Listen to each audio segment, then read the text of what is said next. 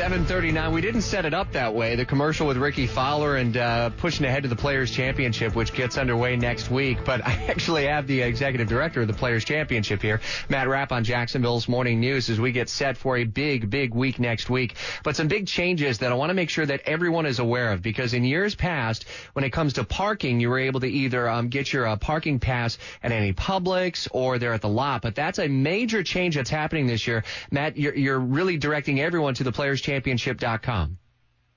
Yeah, that's correct. The key thing is inventory control, and we had no inventory control previously. So now, with all purchases being online, we'll know exactly when the lot is sold out, and so that we don't sell more passes and then overflow the lot, which nobody likes. But the key, though, is that so many people are used to going to Publix, either before or like on their way to the tournament, or sometimes people thought they could just kind of roll into the lot. All that stuff is not happening. You have to purchase your tickets online at theplayerchampionship.com.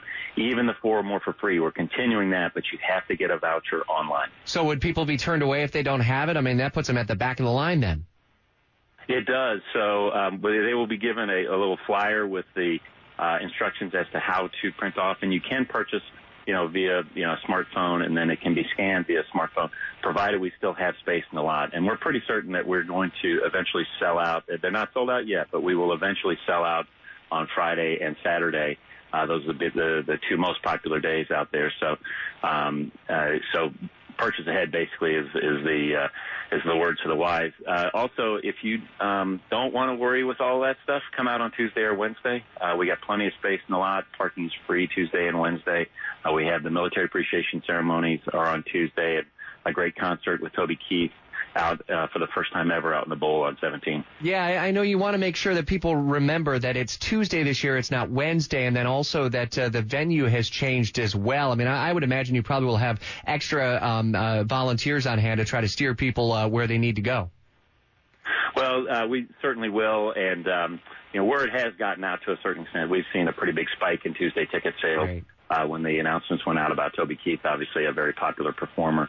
But we did have some confusion. We switched to Tuesday last year, and not everybody was aware of it, so we just want to get the word out early. All right, parking and traffic, accessibility, all of it is posted at WOKV.com, and you can see maps of all this as well, and even link up to where you can either print off the parking voucher if you're doing the 4 or more, planning to have 4 or more in your vehicle, or to buy those parking passes as well. It's all up at WOKV.com as we get ready